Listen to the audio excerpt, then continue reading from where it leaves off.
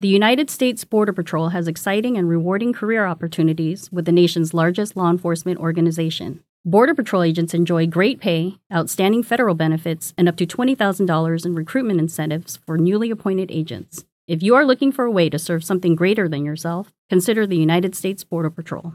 Learn more online at cbp.gov/careers/USBP. That's cbp.gov/careers/USBP.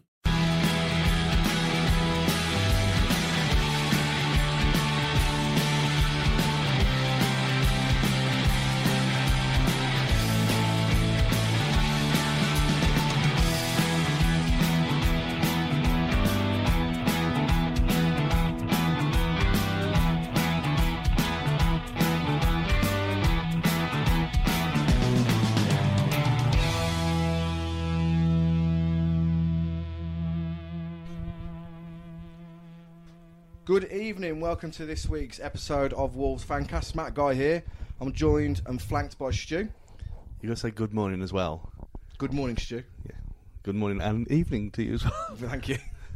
Yeah. I'm joined by Jordan. I thought you were coming straight to me then, Matt. Sorry, I looked at you and the visual there, not good yet. So good evening, good morning, whatever, wherever you are in the world, hello. Yeah, you could be anywhere in the world. And Andy, finally. Oh yeah, you're right. Yeah, that was strange. Anyway, good times ahead for us at the moment because we are in the Europa League round of 16. Round of 16. And we're looking at the draw first of all today. Lads, what are your feelings on the draw? We've got Olympiacos. However, they did knock out Arsenal. So, what are your thoughts on the draw? I don't think knocking out Arsenal's much of a brag, to be honest. They've been shocking this season, so Olympiacos, yeah, fair enough there to go to the Emirates and get a result. But I think of all of the teams left, that was probably the one I would have wanted. That's probably about as easy as it's going to get at this stage. Okay. Yeah, for myself, I watched the... unfortunately, I wasn't in Barca drinking the lager.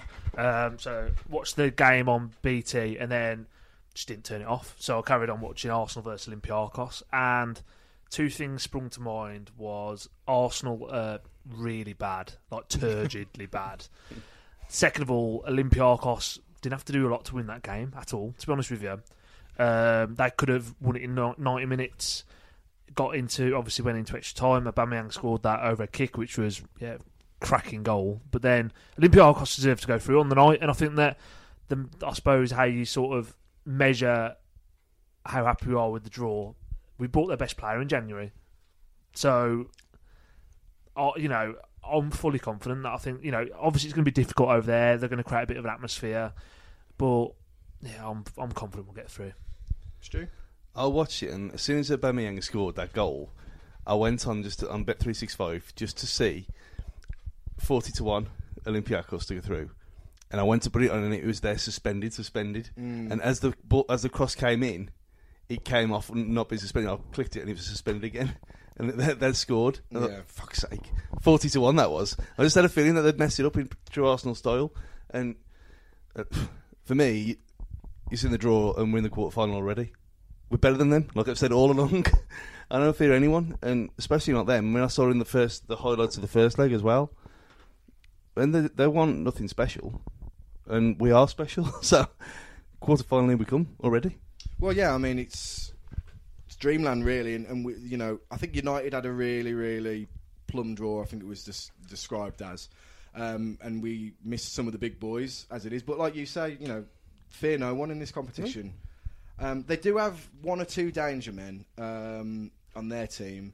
Youssef Al-Arabi has scored 24 goals in 33 games that he's played this season, so he's going to be one to watch. But really, I mean, apart from that, is there anything that we're really worried about over the two legs? No. I mean, you think of the Olympiacos podcast will be saying, quoting Raul Jimenez stats and Traoré stats and Jota stats and shitting themselves. And I mean, apart from Podence, who's ours now, like Jordan said, look down that lineup, and you look at Olympiacos from about 10 years ago, proper Champions League team and all this stuff. You look down that lineup now, and there's not really any household names in it anymore. Well, yeah, you're right. And there's it's just the same thing. And I don't. All this thing will be, it's going to be a hard game. It will be a hard game because it is a last 16 game, but it's still, we are better than them on paper and in fact. Mm-hmm.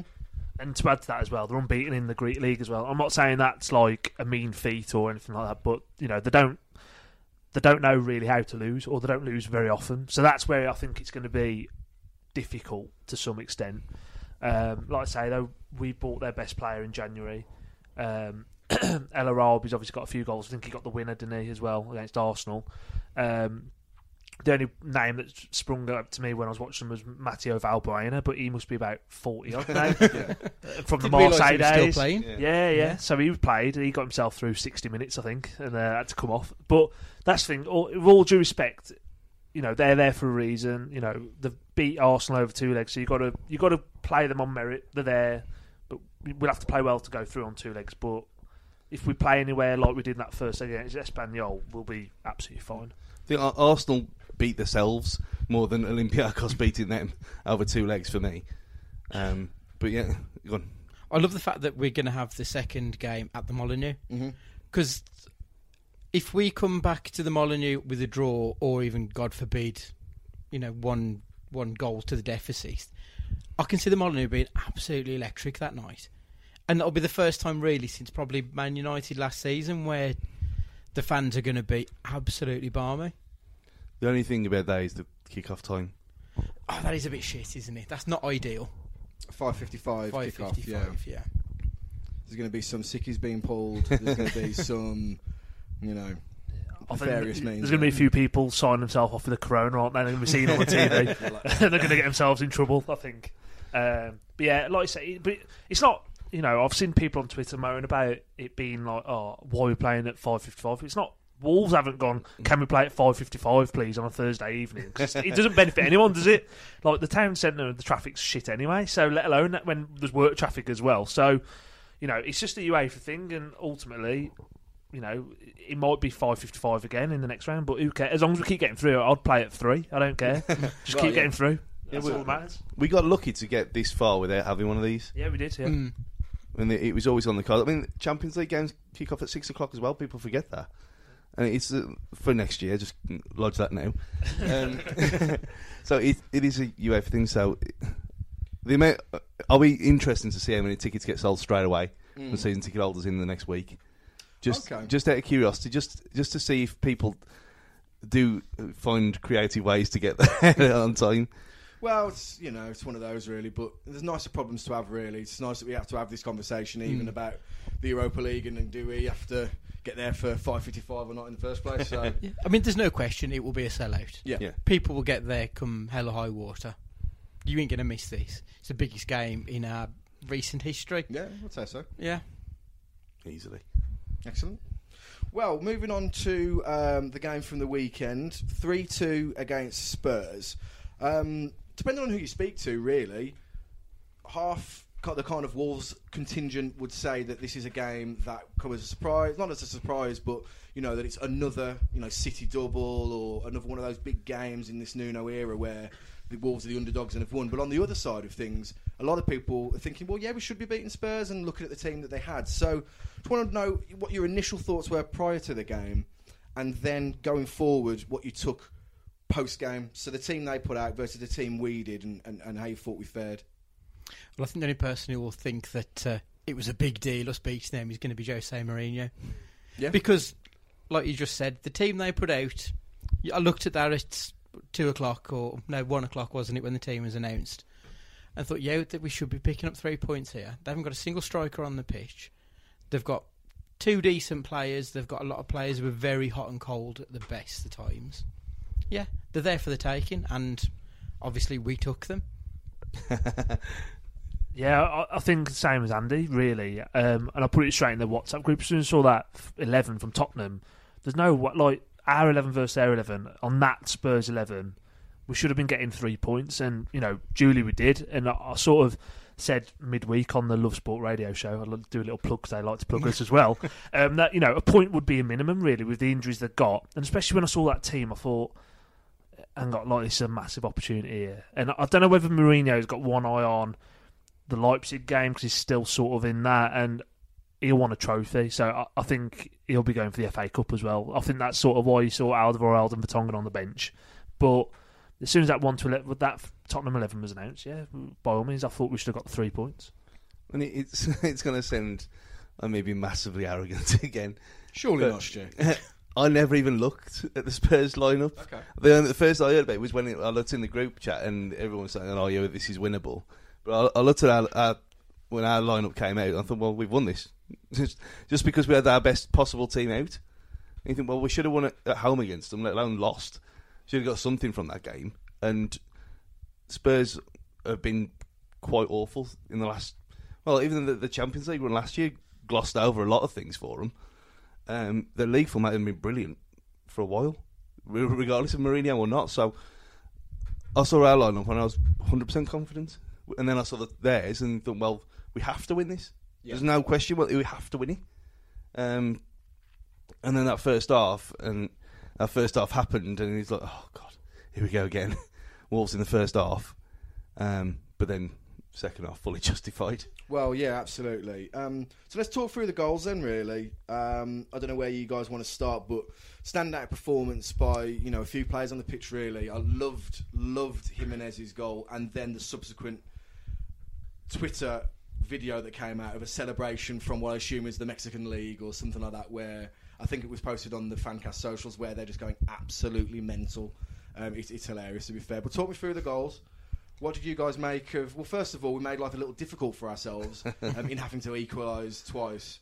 But talk me through it. What were your highlights from the goals point of view? I think because the Doherty one, because it was the opposite end of the ground to us, which that place is incredible. It's just get it out there. That place is incredible. It's that good that you wouldn't want it every week. In a way, it's too nice. It's got no kind of soul? Or? Yeah, it's more than soul, because if they had any atmosphere, because when they had one rendition of "Come On You Spurs," and it was quite deafening from that big bang behind the goal.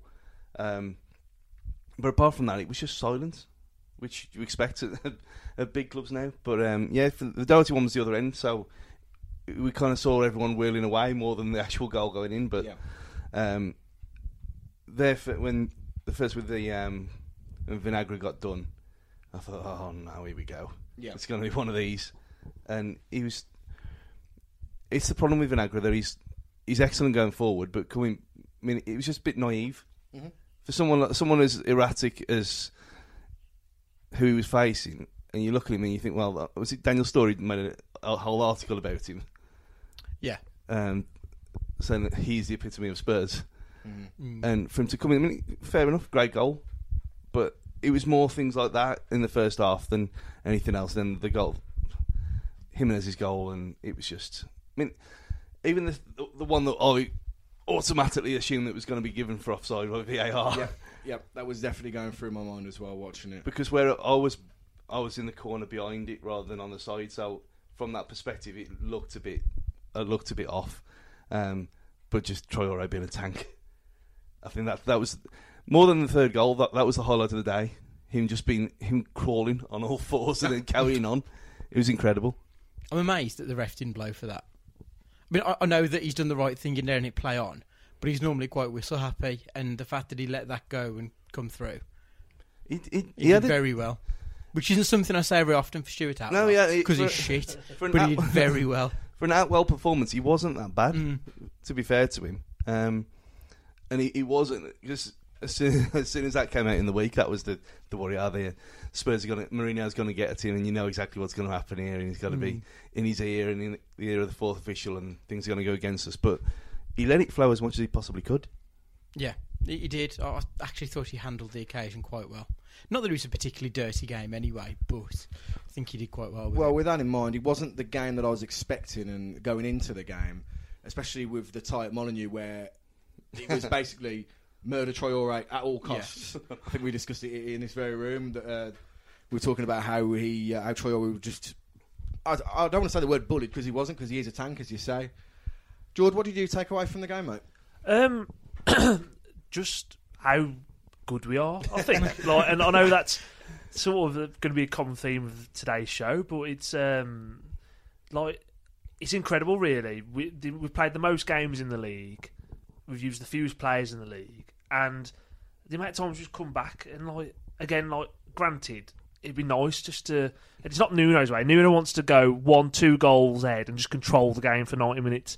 This isn't his tactic at all. He wants to control from minute one, basically. But you know what? When we go behind, we're just so good. When we play a further 15, 20 yards up the pitch, we're so good to watch. And it goes against sort of, I suppose, how we normally set up. So, yeah, for me, like I say, looking at the Tottenham's 11, I thought we should have won the game before we started. And I'm just glad we got the 3 points, really. Ultimately, it's going to show we've won 3-2 there. No matter what the first half performance was like, we've got 3 points and got a chance to go fourth on Saturday, which is incredible. Yeah. So one thing I've noticed with the Wolves, though, I've never seen a team this resilient. No. To keep coming back from all these, conceding these shitty goals in the first 15, 20 minutes of games and still come back. Is it 21 points from losing positions? Yeah. It's incredible. League high. Yeah, but how good would it be if we stopped all this shit yeah. out? You know what I mean, as well? Like, it's mental. Like, watching us week in, week out, and again, don't want to criticise or moan on here, but, we don't want to, we do give away some sloppy goals still, and we've had the VAR things go against us as well. We could be quite easily third in this league, pushing towards where Man City are, and that's genuinely our level, I think. Right now, with the league as it is currently, on this season alone, you could argue we should be third. We're only 8 points off. Well, yeah. But I know we ain't mentioning really this Espanyol from last week, but the thing that Jim Beglin said in commentary said that the one thing about Wolves, they don't care and they're not bothered when they go behind. They don't change shape. They don't chase the game. They just carry on as is. And I think it still seems to surprise a lot of teams where you think you go behind twice and you think, well, you either settle back now and try and aim for the point and then take it and then that's it, or you just be Wolves and you just carry on as normal. And it's still, we've done this for 3 years and no one's worked it out yet. It's amazing. I definitely understand what you're saying, and it always seems to be the way that once we get that equaliser, it only ever feels like the game's going to go one way, that it's going to be one-way traffic from Wolves and we'll be pushing towards the winner at the end of the game. And you found that out against Spurs, and it's a consistent running theme. But you're right, George, exactly what you're saying, mate, in that if we can actually plug those gaps and concede those early goals, and the sky's the limit in terms of where we could be. Yeah, well, like I say, it's a fantastic team, and I'm sure, the players know this, the management know this. Like, the Aurier goal, he's took it well, a bit sloppy, but as well, I think that we're now so used to Johnny being so defensively excellent that wouldn't have happened against Johnny. No. You know what I mean? But then, how Vinagre set up the first goal, Johnny's not one for a couple step overs, get to the byline and whip it back. So, it's pros and cons. Yeah, isn't absolutely, it, really? yeah. And to be fair, the Aurier goal, I mean, he's shit, Aurier. He's an awful player. He does that 999,000 times, it's going into the stand. But he's just hit it that once, and it was perfect. Yeah. You can't legislate for stuff like that. Yeah. But the fact that we didn't let that stop us, and then we still came back and got another goal and another goal again. It's incredible. And the thing that's come from it as well, that the fans don't get downhearted by it either anymore. Yeah, we expect it. Yeah, we expect to be chasing at some point. Yeah. And everyone knows that this is Wolves and this is how Wolves play, and it's very rare where we don't turn up like that. And even when we went behind and then we went behind again, it was still, say singing, it was more of a certain foreign 2000s tune that's going on pretty much for the entire second half. Which you might have to interlude into it. Yeah. But no, it was one that you think, when these days going to stop? Spurs away last season was incredible, but this topped it. This seemed like a coming of age performance, if anything else, because that first half, forget the first half now, but the second half and the complete dominance of it in parts, it seemed like, okay, we are top 4 contenders now, properly. Well, one thing that I do want to focus on, and you mentioned it briefly yourself, Stu, is what do you do with a problem like Vinagre? Now, what I mean by that is, defensively, as we've alluded to, he's not the complete finished article yet. However, there is a real potential and an uncut gem there.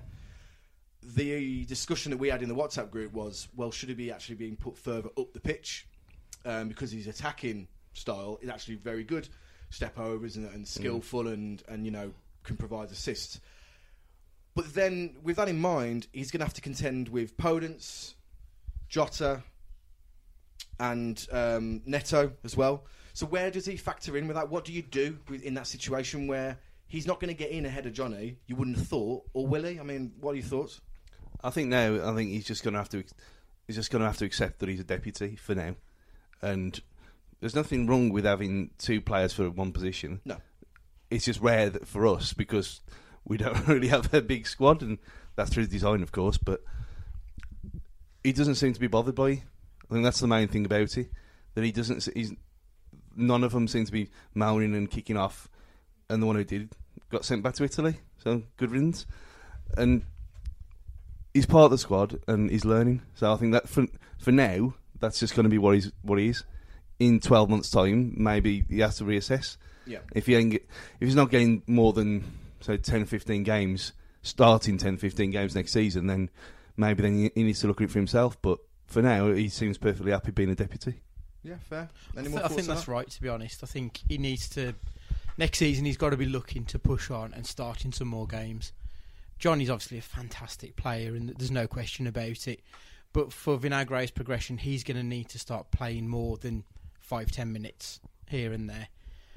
And I think long term, you might end up seeing him leave the club. I'd be gutted to see him go, because as you've already alluded to, there's a star in there. You can just tell.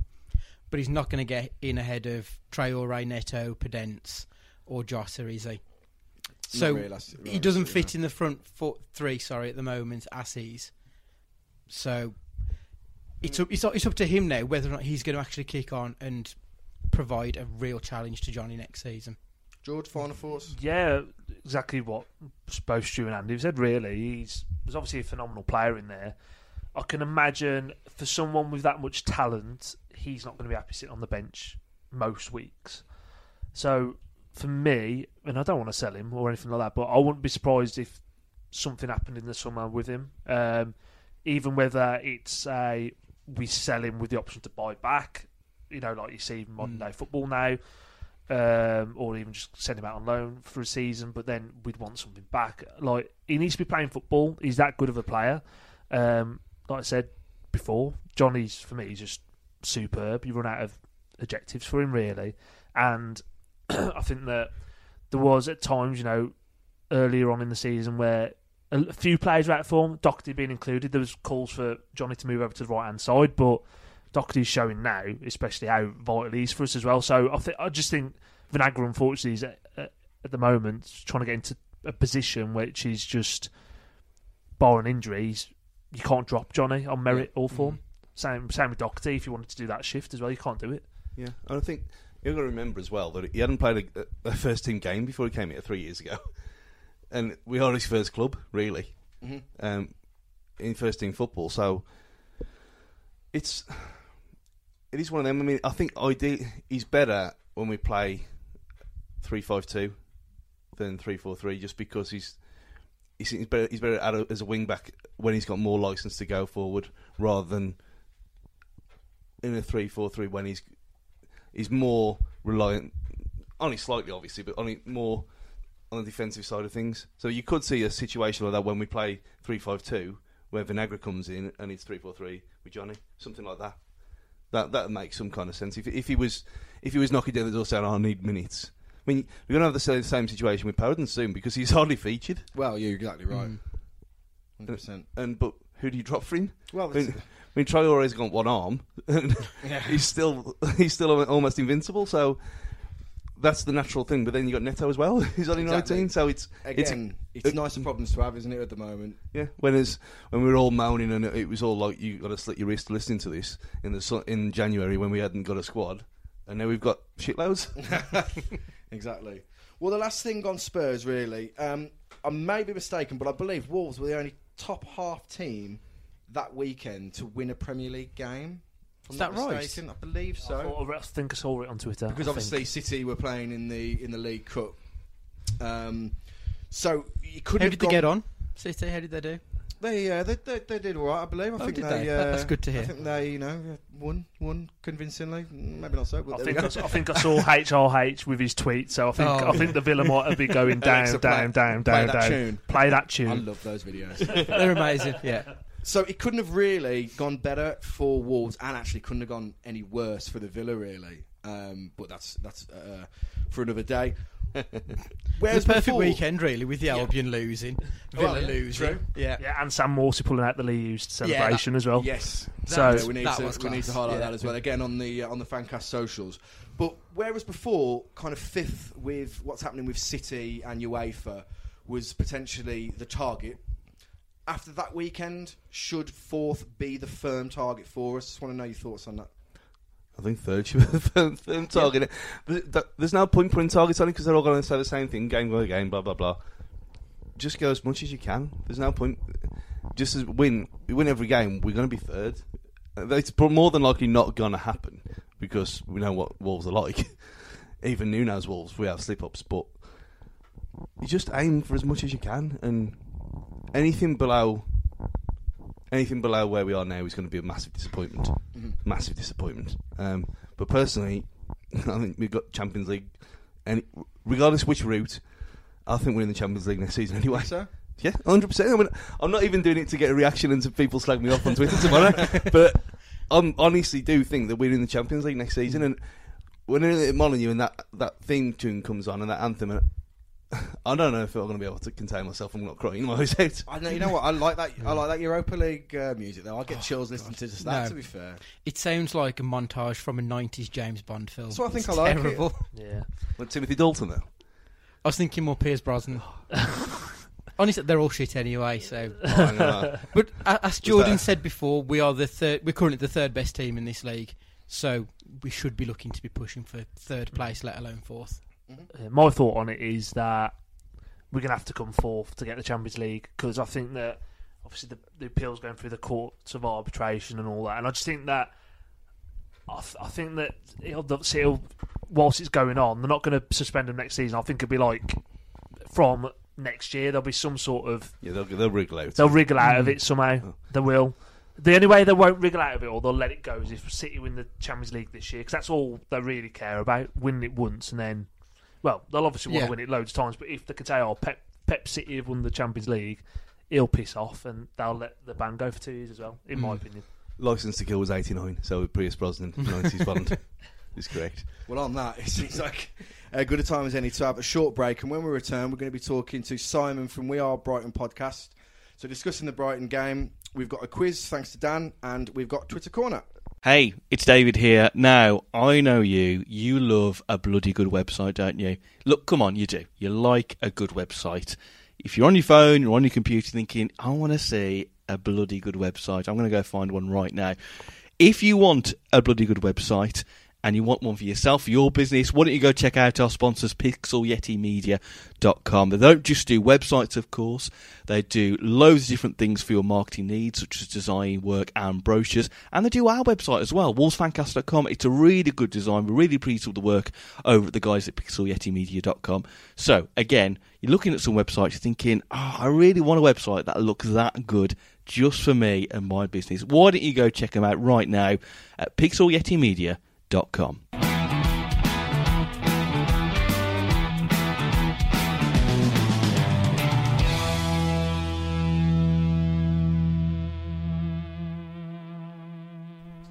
Hi everyone, back with the Wolves Fancast. So, we're going to be getting on one of our friends, Scott from We Are Brighton podcast.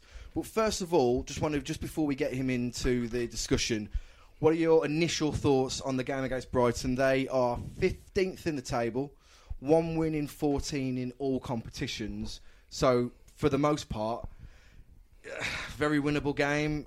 Are we expecting any slip-ups? Is this going to be the Huddersfield of last season, where actually, coming off the back of a great result, we dropped the ball a little bit? What are your thoughts? This Brighton team aren't the same Brighton team that we played last season. They won't sit with 10 men behind the ball like they did last year and try and nick a goal. So I think that they will... Potter tries to get them to actually play football, try and get the ball moving. So they will leave space to get exploited. So I don't think we'll we'll drop a bollock on this one. I think we should beat them. No, I think I'll watch them on Saturday against Palace, and they were no good at all. I think the highlight was the Giants at left back. Just big Dan Burn, isn't it? Yeah, just because it looks so strange having a guy so tall at fullback. I mean that's what my eyes drifted towards. That's the most interesting thing about Brighton, because the game was so bad, and they're not stubborn like last year, and like you said, when teams are open against us, we exploit the open wideness.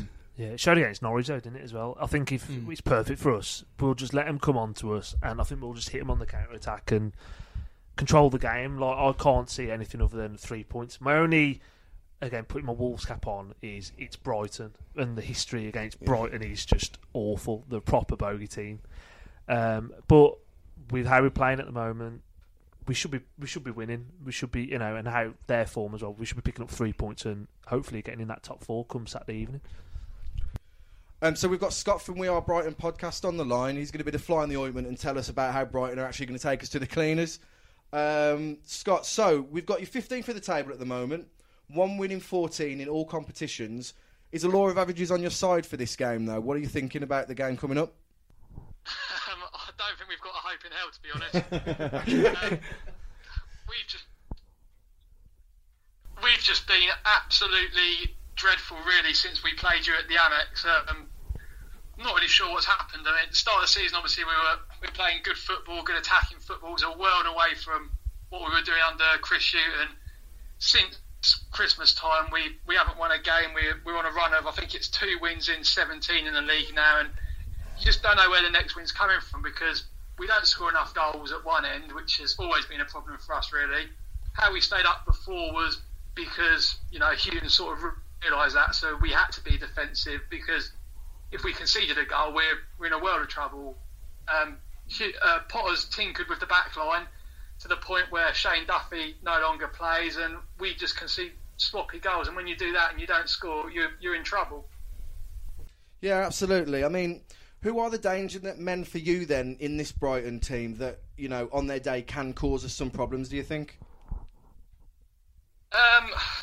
Neil Maupay, since we signed him, he's 8 goals for a young player stepping up for the Championship's a half decent return, but he misses so many chances at the same time that you just think, if we had a striker who was a little bit more clinical, would we be in the trouble we are? The ironic thing about that, obviously, is that sitting on the bench, we've got Glenn Murray, who Potter has, until recently, just point blank refused to use because he doesn't fit into the style of play that Potter wants to play. And, last season, Murray was the second most clinical striker in the Premier League for goals to chances ratio. If we used him a little bit more, as we have belatedly done recently, then, you think, well, maybe he'll put a couple of those chances away. And obviously he's got a great record against Wolves too, so if we play him, then who knows? But I don't think there's many people in our sort of lineup who you should be too concerned about at the minute. Well, I like your honesty, to be fair, mate. So, with that in mind, and turning to what will hopefully keep you guys up at night, how will Brighton try and stop kind of the current fruitful partnership of Jota and Jimenez at the moment? They're getting goals, they're assisting goals for each other. What do you think? What can Brighton do to stem that? Do you think? I think is the key to sort of us ever having a hope in hell of keeping a clean sheet is that he's got to go back to the Lewis Duffy partnership. I mean, it was probably one of the best partnerships outside of the top 6 our first 2 seasons in the Premier League, and it's been abandoned basically because he wants to get Potter wants to get Adam Webster in there, who's more of a ball playing centre half, which it's all very well and good if you're playing a team lower down the league at home and you're expecting to be able to stroke the ball out from the back, but when you come into somewhere like Wolves with the attacking players that you guys have got, you've got to play your best defenders. Yeah, I'd agree, absolutely. Any other questions, guys? Yeah. Who's going to get relegated this season, Scott?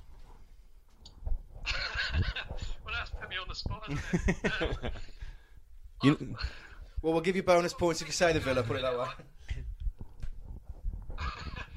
think Villa will probably go, yeah. I mean, our run of fixtures is absolutely horrid. We've got you obviously this weekend, then after that it's Arsenal home, Leicester away, United home, Norwich away, then we've got City and Liverpool and back-to-back home games.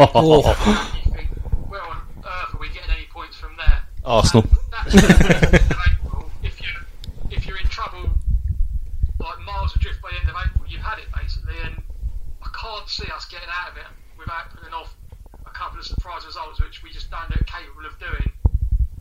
So yeah, sadly I'm going to say unless things change dramatically, we're probably going to go as well, alongside Villa, and I think Watford will probably get out of it. So us, Villa, and maybe West Ham, because they've got a bit of a horror running as well. Yeah, well, cheer up, mate. It might never happen. But well, just give us the positive. One thing before you go, mate.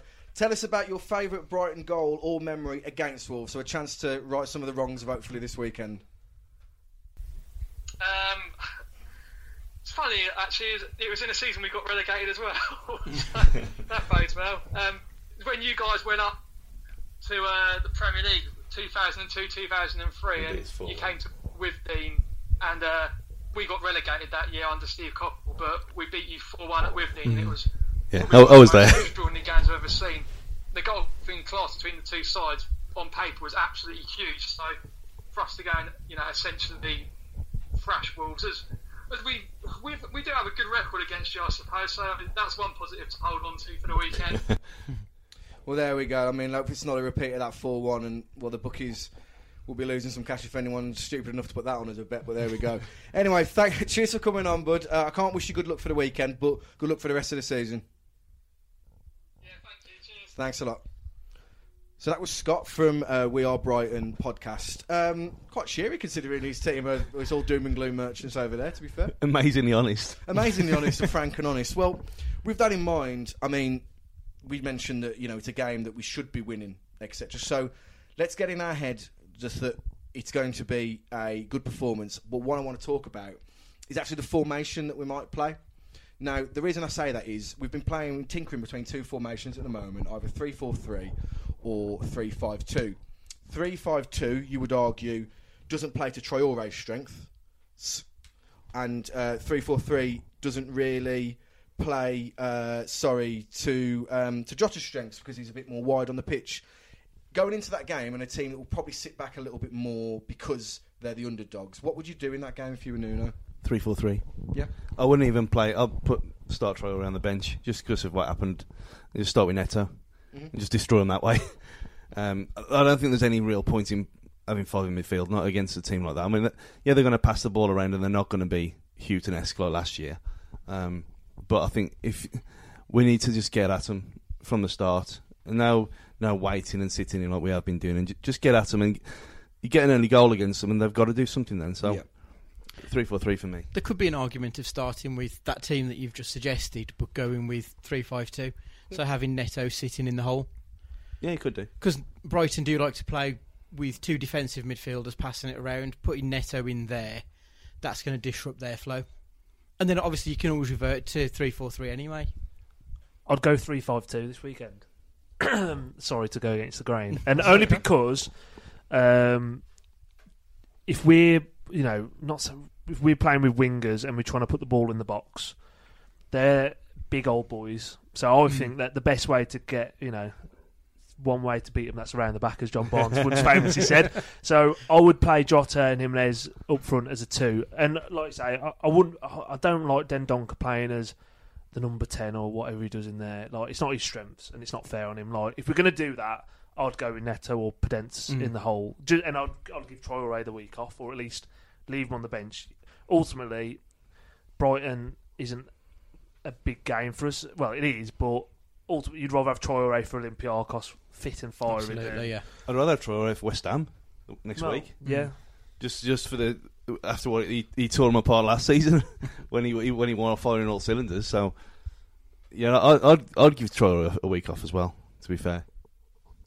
Okay, that's fair. So we've got 2 for 1 on that. But I think either way that it goes, it's interesting both points you make really. With the idea of them having big old boys at the back and not being able to fire those crosses in, it does make you think we are going to have to switch it on. But Nuno, in the last couple of games, has been able to change it, and midway through a game, something that he wasn't so known for doing like earlier in the season or like seasons ago. It's ever since that Southampton game, really. That's when we've started to see him tinker with the team during the match, and that worked wonders by putting Neto in the hole. So I genuinely, I would go with that. And none of the goals on Sunday were balls into the box. No. Up high. They were all along the ground. Oh, and also, we haven't mentioned that absolutely ridiculous run by Neto. Yeah. At Spurs. How good was that? Yeah, it was great. Like, I mean, I know a couple of months ago when I was hosting one of the pods, I, tongue-in-cheek, said about I wouldn't play Neto all that often. But he's really stuck two things up to me and proven me wrong. What? He's been fucking incredible. Has it, he listened, heard you. Yeah. That's his chief motivation at the moment. Next time he scores at the Molineux, he's going to run up to the South Bank into the DX chop at me, isn't The NDL is here. We've just got to, accept it. Yeah, Absolutely, that's it. yeah. Well, I thought Stu was a secret member the way he was going on a little early, but there we go. So my next question to you guys then, the next 5 fixtures, I want to put you all on the spot, and I want a points prediction so we can look back at this and think how terribly wrong we were. So, because we've got It's usually the case. On paper, we've got a really, really interesting run-in where, come the end of these 5 games, if it's going the way that we think it might go, then that top 4, top 3 argument really, really takes some steam there. So we've got Brighton at home, West Ham away, Bournemouth at home, Villa away, and Arsenal at home. So 5 very winnable games there. What do you think in 5 weeks' time or so, not looking at the fixture dates, where do you think we're going to sit after those 5 games?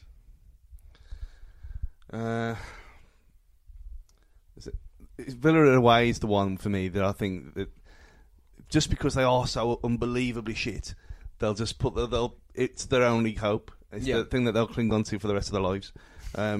That's the one the only one that I'm worried about, really. We should be winning the others, really, to be honest. I think we'll be sat 10 points better off. I think we'll lose 1 and we'll draw 1. Don't ask me which ones. 10's probably, yeah. So of a possible 15, you think we'll get 10 points? Yeah. Okay, George? I think 10's fair. You wouldn't write us off getting 15, but it's only just because of...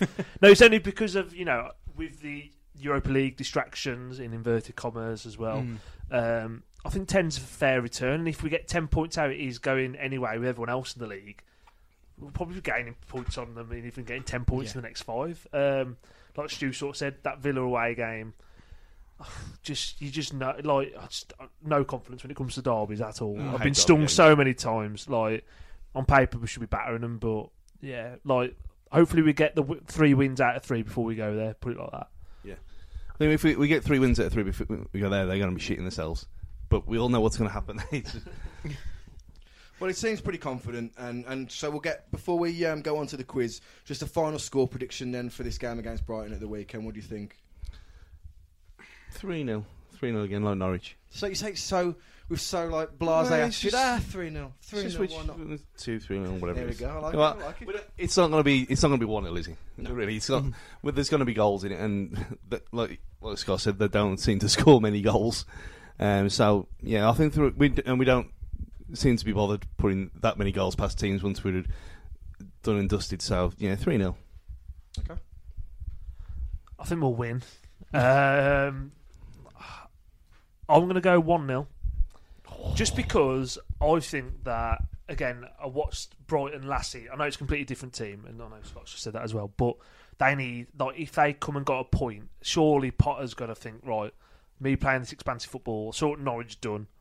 I see what anyone does who tries to attack them. I think he might just camp in. And they've got people like Duffy, Dunk, Byrne, Webbs. Like, they've got a solid enough foundation. If they want to make it prickly for us, they can. So I think we'll win. I just think it's going to be a little bit tighter this week. I think with them sitting in, I don't think they've sat in once all season. I think that's probably why they are where they are. No. And I think it was the same at Swansea as well. Yeah, of course. Swansea was 16th, 17th at one point in the Championship last season, because for that reason that he was just going all out attack. And you can't do that. You've got to have a balance. It's not in his makeup, is it, to do that? I think we'll win handsomely. I'm thinking like 4-1 maybe. I reckon Morpie might get a goal because he does get a goal against us quite often. So thinking 4-1. Okay, sounds good. Right, so Now we've talked about that, we're on to the main event, the real main event, Dan's quiz. So if you guys get your phones ready so we can get your questions down. And we're going to be introducing Mark Rhodes, who is presenter, singer, and more importantly, avid Wolves fan. Are you there, Mark? Hello, how you doing, lad? Not too bad, thanks yourself. Yeah, very good, very good. Looking forward to this. I'm not great on the old quiz front, but we'll see if I'm any good on the Wolves questions. Well, you've got the added benefit that I'm hosting this, so you will at least get more than I would have got. So that's okay. Fantastic. Well, I'll take that. Exactly. Well, Mark, you are the current host of Crackerjack on CBBC, 6 PM. Cheap plug. So you're used to working with kids, so this should be a doddle for you. So hopefully you'll do yourself proud on there. But having a look at the quiz, it is a good one this week. So we're gonna crack on. First, before we go any further, mate, just give us your very quick views on the Brighton game and what you're expecting from it. I expect to win. First and foremost, because I just think we seem unstoppable at the minute. Like, I can't see anybody beating us. I really can't. Like, Yes.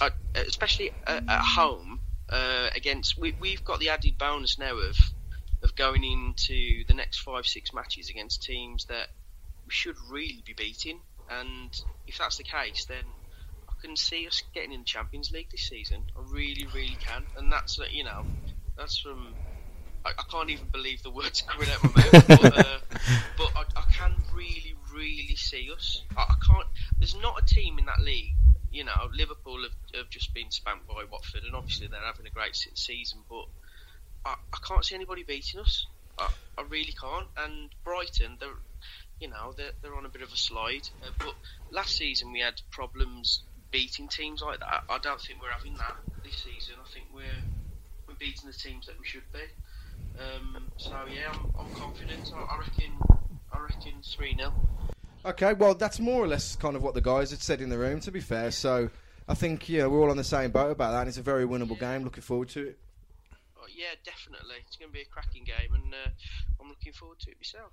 Excellent, mate. So we're going to go ahead with the quiz. So what we're going to do, Mark, we're going to go with your answer first, and then we're going to put it to the other guys because we're going to get their answers I can see in front of them. So we're going to start with question number 1. Are you guys ready? Okay, so can you name the only team Bright Enabakare has scored against for Wolves in the league? Oh, in the league. Okay. Oh dear. In the league? Locked in. Oh, God. Andy's very quick to lock in there. Wow. Andy was there. That's the only team I can think of. So I can name many teams he's missed for. Yeah. For what? Oh. I'm gonna say. Oh God. In the league. We're all going to be wrong, Mark, don't worry. it's no pressure. Sheffield Wednesday. Okay, locked in with Sheffield Wednesday. Okay, let's go around the table. I went with Ipswich. Ipswich. I went with Burton. Burton. I think it was Barnsley. There's one person right in the room, and it is Barnsley. So that's 1-0 to Andy. Didn't he score the late winner? That was something when that Undie when Yeah, he took yeah. his. There was him and they both came on as subs and both scored. Okay, If I remember correct. Lads, if this is the level that I am in total. Yeah, no, welcome to my world, mate. So, question number 2. How much did Wolves reportedly pay for former Brighton player Stephen Ward on his arrival from Bohemians? Oh. Oof. It's got to be relatively low, hasn't it? Okay. I'm locked in as well. 75 grand. 75 grand, okay. 125. 125. I've gone for 45. 45. Gone for 50. 50 grand. 50. Oh.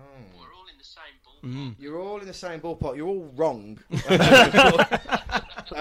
The answer now, I don't know whether to give this as 1 point to whoever's the closest, but there's two of you who are as close as each other. So the figure was £100,000. So actually, 75 and 125 are equally apart from each other. So That's a point each. I think it's a point each. I'm feeling generous tonight, so it's a point each. So you're off the mark, mate. Okay. So, question number 3. So that's a point each. Jordan is sitting on 0. Nil point. Nil point. So, Super Romain Sace currently wears the number 27 shirt, but who wore the number 27 shirt before him? Oh God! I know who did wear it because I had it on my back of my shirt because it was free printing. You never had him. No. I was going to say, I swear, it wasn't Carl Court number Carl Court was 27. 27, Yeah, when he got the hat trick, Yeah. the club shop did free printing, so I took them up on that. So before Roman Sace, 27. I was going to go Ella Kobe. He never scored an hat trick. Nah. So this is 2015. Is there anything players from that time now? Because it's all like it doesn't exist anymore. No. Oh, that's a tricky Fucking one. hell, it is impossible. Right.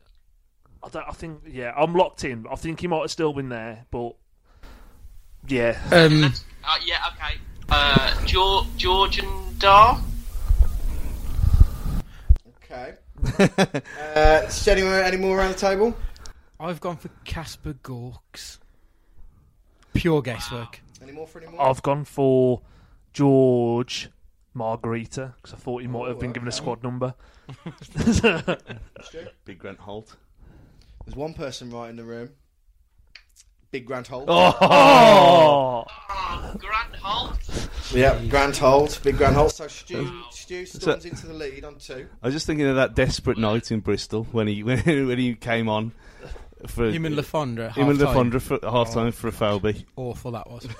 Okay, so this is a long one now, so this is going to take a bit of listening. So, 10 years ago this week, Wolves manager Mick McCarthy said, I'm not going to do the accent, we've played well, but I'm sick of saying that. If we maintain those standards, I firmly believe our look will change. Blank would expect to score that chance at the end, but it's a story of our season. There was a mistake at one end and a miss at the other. Name that blank.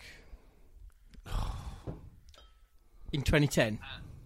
10 years ago. 10 years ago this week. Okay. Years ago. I'm gonna go Sylvan Ebanks Blake. Okay, any more for any more? Locked in. The thought on everyone's face. Uwalumo. I can't think of anyone prolific at that time, really. No. I was gonna go with Seb as well because that's the only. Okay. Fletcher.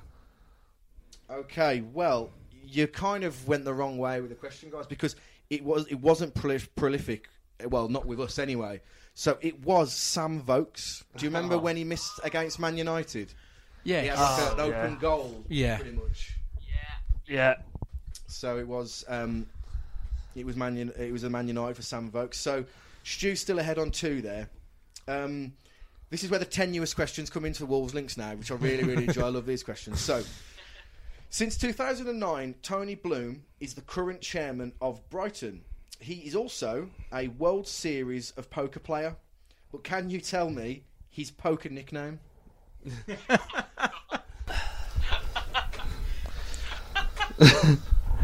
I thought he was going to go Mr. Bloom from CBeebies then. Oh, crap. What's his name? Tony Bloom. Tony Bloom. I'm trying to think what it's going to be something stupid, isn't it? Certainly is. Wow. Okay. I'll give one. I'll give a slight clue now. If anybody watched that program recently, The Masked Singer, it's something along those kind of lines. So, don't think of bread. Think of Bloom. Don't think of bread. That doesn't make any sense. Nah, That does not. I help did not me at watch all. the show. No. Oh, it was excellent. What was that? Sorry, mate. The flower man. I don't know. We'll take it. Okay. I've gone with Flowers. Flowers. Okay. I've gone for the Brighton Bumblebee. I've gone with bouquet, thinking along the flowers line as well. Am I the only one that didn't think of flowers? Oh, amazing. Well, actually, no. It was the lizard. The lizard. Right, okay. Not sure really how that works, but there we go. You were right. That's pretty tenuous. Yes, it is. So, along that theme, so we can it can be took to a tiebreaker should somebody other than Stu get this right. So, here we go. Brighton used to play at the Withdean, but with Dean Saunders as manager. Who did he get his first Wolves win as manager against? So basically, which team did Wolves beat to give Dean Saunders his first win as a Wolves manager? Oh, God. Blimey, we should know this. He only won about 4. That 6 months is purged from my mind. Oh, yeah. I can only remember one win, to be honest, so I'm going with that one. I can't even remember one win. That's how bad it was. Yeah. I can remember what I've got. I can remember the one, and then I've gone with. I think we beat these as well. I could be wrong. So Mark, we'll go with you first, mate. Okay, let's go. Leeds. Okay. I'm going to Ipswich again. Switch again. I can remember we beat Blues, didn't we? When Evans Blake broke his leg. But I've gone Millwall. Okay. I've gone Millwall as I think well. we beat him away. Yeah. Okay, so the answer is Millwall. So that has taken it as an equaliser. We've gone 2-2. So we will give the tiebreaker, which is exciting. But everyone's in for the tiebreaker, but it's only going to matter to Andy and Stu. So to win the game, what win percentage did former Brighton manager Mark McGee have at Wolves? I bet it was low. I'm going to go 38%. Okay, 38%. I think 34. 34. 32. 32. If this comes out 33, no. I've gone 23. So I thought we were turgid under McGee from on 23. I've gone. We did have one really good season. Yeah, you were there that long after. Okay, so remind me, Andy, what was yours again? 32. What was yours, Stu? 34. Okay, so the actual who got that correct? Mark, you were the closest with 38 because the answer actually was 40.9. Wow. So that means, it's not bad. So I can't remember the dark days of that. You are this week's champion, mate? Yes. Back in the crown. Is that your first win of the season, Stu? No, it's my second. So, Mark, how was that? Was it as daunting or as tricky as you thought it might be? You know what? I didn't get hardly anything right, but the standard of questioning was magnificent, lads. It was good, to be fair. It was really good. I enjoyed that immensely. Thanks for having me on. No, we're happy to have you. Thank you. So you didn't get a chance to beat the pundit, but you got more than I usually get right. So that's a bonus. So thanks for coming on the show, mate. Really appreciate it. That's been great. Hey, lads, you're doing a cracking job. Keep it up. It's nice to hear proper Wolves fans. Really appreciate that, bud. Take it easy. Thanks for coming on. Cheers, man. Cheers, Mark. Cheers. Bye-bye. Right. See ya. There we go, Stu. Well done, mate. What a nice young man. He is what a nice young man. You can tell he's a TV presenter. Can't I you? know, yeah, he does. Absolutely. I only knew Mr. Bloom was from CBeebies. Of course, he's probably worked with him. Probably, yeah. The dark, seedy underbelly of Mr. Bloom. So there we go. So we're going to move on to Twitter Corner now. There's the title. Just to wrap it up, the dark, seedy underbelly of Mr. Bloom. There we go. There's the title. I like it. So let's go with... Let's have a quick look. Gonna go with a pretty serious. Not talking about coronavirus or anything, but Jamie Walters 23 wants to know what's the priority signing next summer. So what I'm guessing by that is he means in what position. I had nearly an hour and a half to think of this, and I've got no idea. Probably midfield because we still haven't got anyone apart from Neves and Moutinho. Gibbs White's a load of wank. He's never going to make it. We've got Jordan, who's still very young and unproven. And then there's Dendoncker, and other than that, there's no one else. So, midfield for me. Okay. It's difficult to argue with that, really. We haven't got a backup striker, but that's not priority, is it? If you're looking at signing a superstar, you're not signing a superstar as backup. Probably is midfield, but if we're Champions League, we are going to need more than the 17 or 18 players we've currently got. Yeah, we're going although in that interview in the three papers at the weekend, he said he wants to get the squad smaller. Get it down to 15.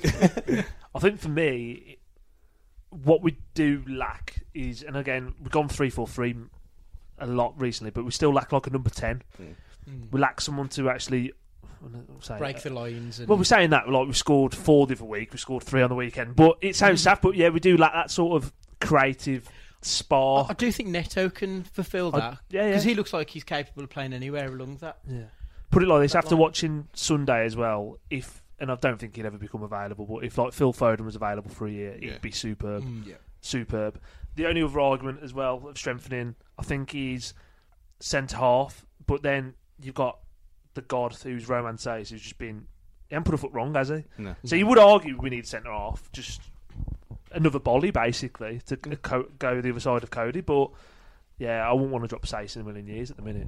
No, absolutely. I've already started writing the end of season blog for Sace because he's going to win Player of the Season. Get the votes in. Get the votes in. I like it. Yeah. I like it.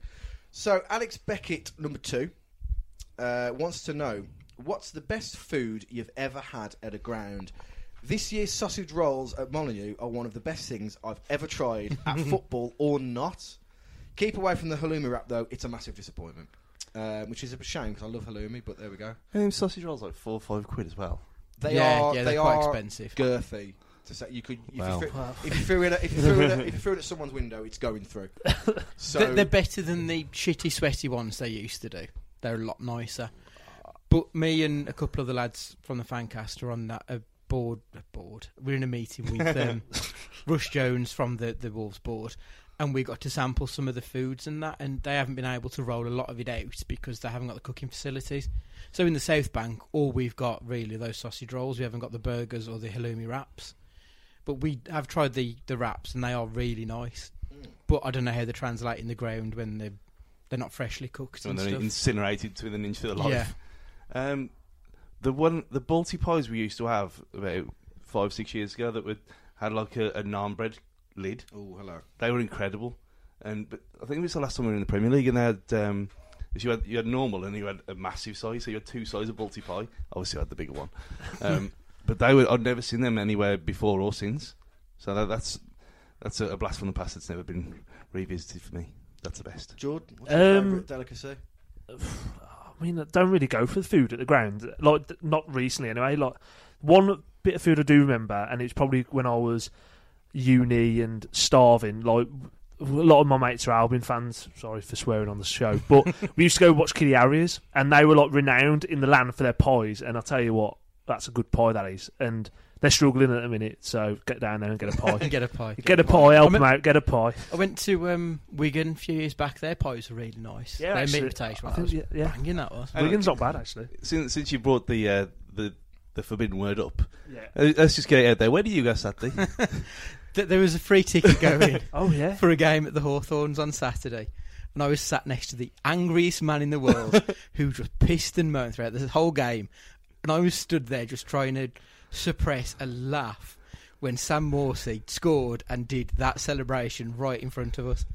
It was quite superb. Well, I think if it was any other result, we'd give you more stick. But actually, Agent Andy's gone in there and done. I had to go to the toilet because I was going to lose my shit. I was like, "This is too funny. I need to go somewhere on my own for a minute."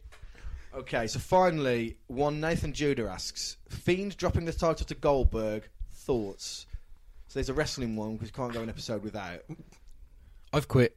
I'm done with WWE. Oh yeah, done. Is that the straw that broke the camel's back? Yeah, that was the line for me. Okay. Fucking awful. I ain't watched any of it since it's been on BT. Amazingly, because I can record that easily. Yeah. But now I just haven't gone back into it at all. I don't know. It was the same thing when I was in it for that 18 months and I was watching absolutely everything, and then it just slowly drifted away again and started getting worse and worse. And I even gone back into AEW like the cool kids do. Not yet. Yeah, you need to get on it. To be fair. Pass. Obviously heard of Goldberg, from my time of it all. I think I'd only really ever go back and watch it if DX come back, or I'd want it to go pure Attitude Era, and I'd be back, and I'd get the merch, I'd be all over it. I would genuinely be there, but yeah, from your guys' conversations in the group, it doesn't really make me want to put it on either. I was on Amazon the other day and they had remember the DX ice hockey shirt? Yes. They had some of those, like 26 quid. Really? That's actually really good. I was very tempted. Well, the only thing I'll say on that is, and to take it actually seriously, because I do with these things really sadly, you can't have the Fiend and the Fiend and Cena for the title, so you had to drop it to someone. So there we go. It's one of those really, but we're high praise for AEW at the moment, so Go and watch that. Yeah. If you haven't seen any before, go and watch AEW because it is really good action there. To be fair. What is that on? ITV2, I believe. Yes, you can get it on ITV Hub or on Fight TV.